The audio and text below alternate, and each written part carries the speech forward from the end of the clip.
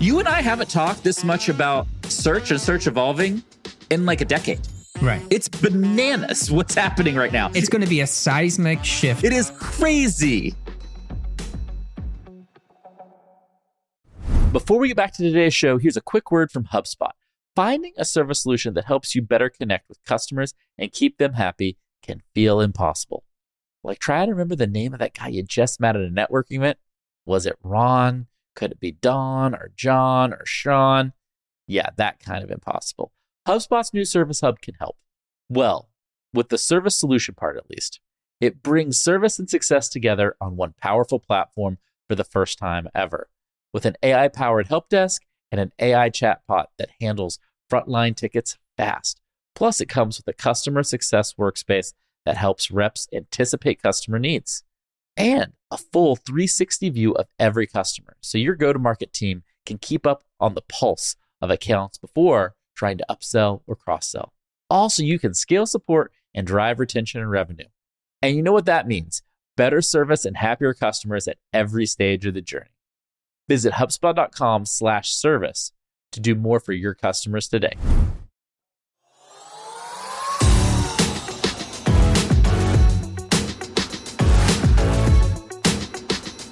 Hey, welcome to another episode of Marketing Against the Grain, your show for marketing-minded people everywhere. I'm your co-host, Kip Bodner, joined as always by my friend and co-host, Kieran Flanagan. And Kieran, pull up the chair, grab some popcorn, because we are talking about search today. The world of search is changing dramatically. It used to be this boring thing, and now it's like there's news every day. I just want to kind of sit, chomp on some popcorn, and watch it all go down. Right. Used to be, there was no real news because, hey, Google owns search, and that's all there is to it. The only news was Google released this update. Right. Google released an update, killed your website. This sucks. I got to go do something about it. Complain about it. Go and ask other SEO people what the hell's going on. But why isn't that the case anymore? What's happening?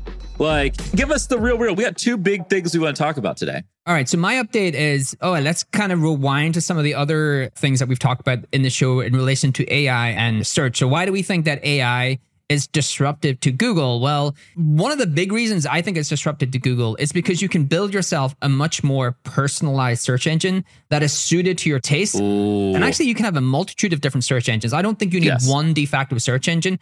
I can have a search engine for podcasts. So there's this app that I use, Podcast Notes. And what they do is they send you a newsletter with all of the top things that were covered in your podcast. You go to, you subscribe, you add in your podcast, and then it sends you a text form like highlight reel of what was covered in your podcast.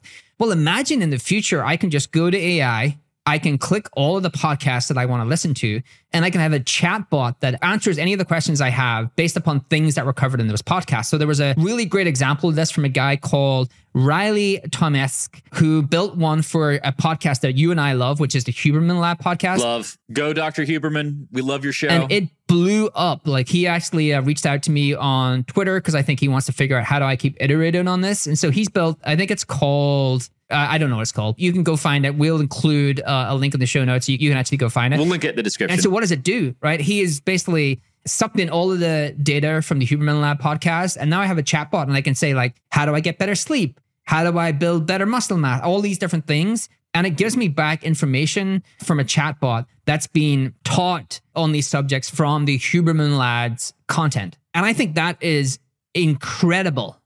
Like, super relevant to how disruptive this is going to be for search in the future. Did you use that bot? Yeah, it's sick. Yeah. I mean, it's still early, but like, one of the things that has happened in search, first of all, is that audio and video search has never been that great. And our ability to use AI to make audio video search way better is going to be huge. Second, Google has promised this like personalization of search. And it turns out we don't need search to be personalized. We need different types of search engines for different things that we're trying to do. And that is a big thing everybody here needs to understand, is that search is going to fragment dramatically. And AI is the technology catalyst to enable that fragmentation.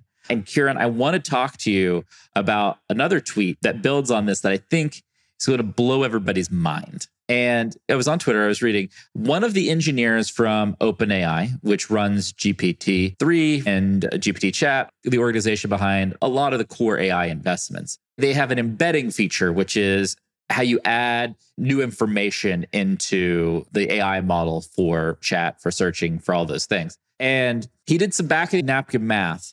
And with the new embedding costs, Kieran, how much do you think it would take to embed the entire internet into GPT chat? How much? I'm going to go $1 billion. Yeah, you would think it'd be like billions of dollars, right? $50 million to embed the entire... $50 million to get the internet. To get the internet into an AI chat. $50 million. Like, this is what technology does, though. We thought Google was insurmountable. We thought Google was going to be here for the next 200 years. And now technology changes and you're like, wait. I got to have an AI bot version of Google for the entire internet for $50 million. For $50 million. Okay, if you're a VC company, freaking bananas. You want to float Kip and I $50 million, we will go build this. Yes, seriously. We will build this. Because what is the service we would build? What the service I would build is basically a customizable subscription service to a multitude of different search experiences. And so if I go in and I say, well, these are the places that I truly trust to get my travel information. These are the places that I truly trust to get my information about how to be a better business builder. Mm-hmm. These are the places that I truly trust about how to be more healthy. I can just like filter out all of the other stuff, right? I can just filter out all of the noise. But you don't even need to pick those, dude. We could take all the consumption habits you already have and ladder them through and build a baseline of trusted sites. And then you have like a Chrome extension or something that you can keep adding trusted sources to. This is to say, you and I haven't talked this much about search and search evolving in like a decade. Right. It's bananas what's happening right now. It's going to be a seismic shift. It is crazy. There's a couple of things I haven't got my head around, which is you still need publishers to publish that information for the chatbots to learn from. Yes. Maybe in the future you don't when they have enough information. But again, there's this really, well understood, uneasy relationship between Google and publishers. Yes. You let us scrape your content and we may or may not give you traffic and we can wrap ads around and all of this stuff and send you traffic. In a chat world, that relationship does not exist. There's not a clear motivation for why I would still publish content because I get no credit for that helping to train your model. And so that's the only thing I have not wrapped my head around how that will work in the future. And the other thing is, I do wonder, is this going to be a good or bad thing where when I use Google, I'm probably going to see things I had not expected to see, like maybe get myself outside of my preconceived worldview. Whereas you see what's happening online is like people are becoming more tribal and trying to just like surround themselves with things that just reinforce how they see the world. And if I'm allowed to pick and choose my sources, well, I can really just like live in my little bubble. For everybody watching, again, hit subscribe on the YouTube channel. We'd love to have you as a subscriber. So there's a concept on the web called a filter bubble, which is what you're talking about, Kieran, where when you can filter information, you create a different bubble, a subset of the world that you live in. And the stuff that's outside of that bubble, you kind of don't really have any context for, right? And I think what's hard is how do we use AI and how do we use modern technology to get better answers without putting ourselves completely in a filter bubble, right? Because we still need to learn and experience and discover new things.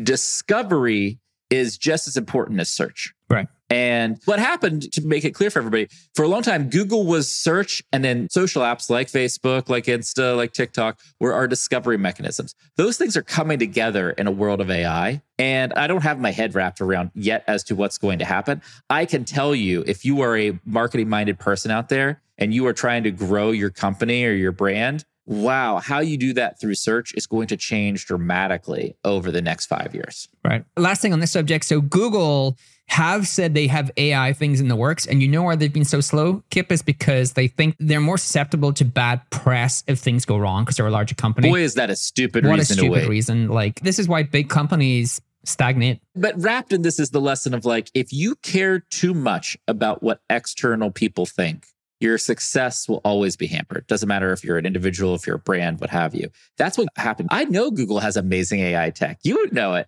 And the fact that they are slow to roll that out is mind-blowing to me. And that this is the reason. It's almost like there should be a shareholder action against this. Like, this is like actually irresponsible of them because their long-term business model is at risk in the technology changes that are happening here. I have tons of faith in Google. They might adopt all of this and it might be a moot point, but this is the first real like existential crisis for them that I can remember in the last decade at least. Especially when OpenAI's main investor is Microsoft. You would think that would cause some sense of urgency. Yes. I think we're seeing an interesting game of perception and chess being played in the search realm of things. But for people watching today, holy cow, is search changing in a dramatic way. And we're going to be coming back to you anytime there's major updates. Kieran and I got our popcorn. We're watching what's happening really, really closely. We'll be coming back to you with these quick shows to kind of give you the deep dive. And we'll be back real soon again on Marketing Against the Grain.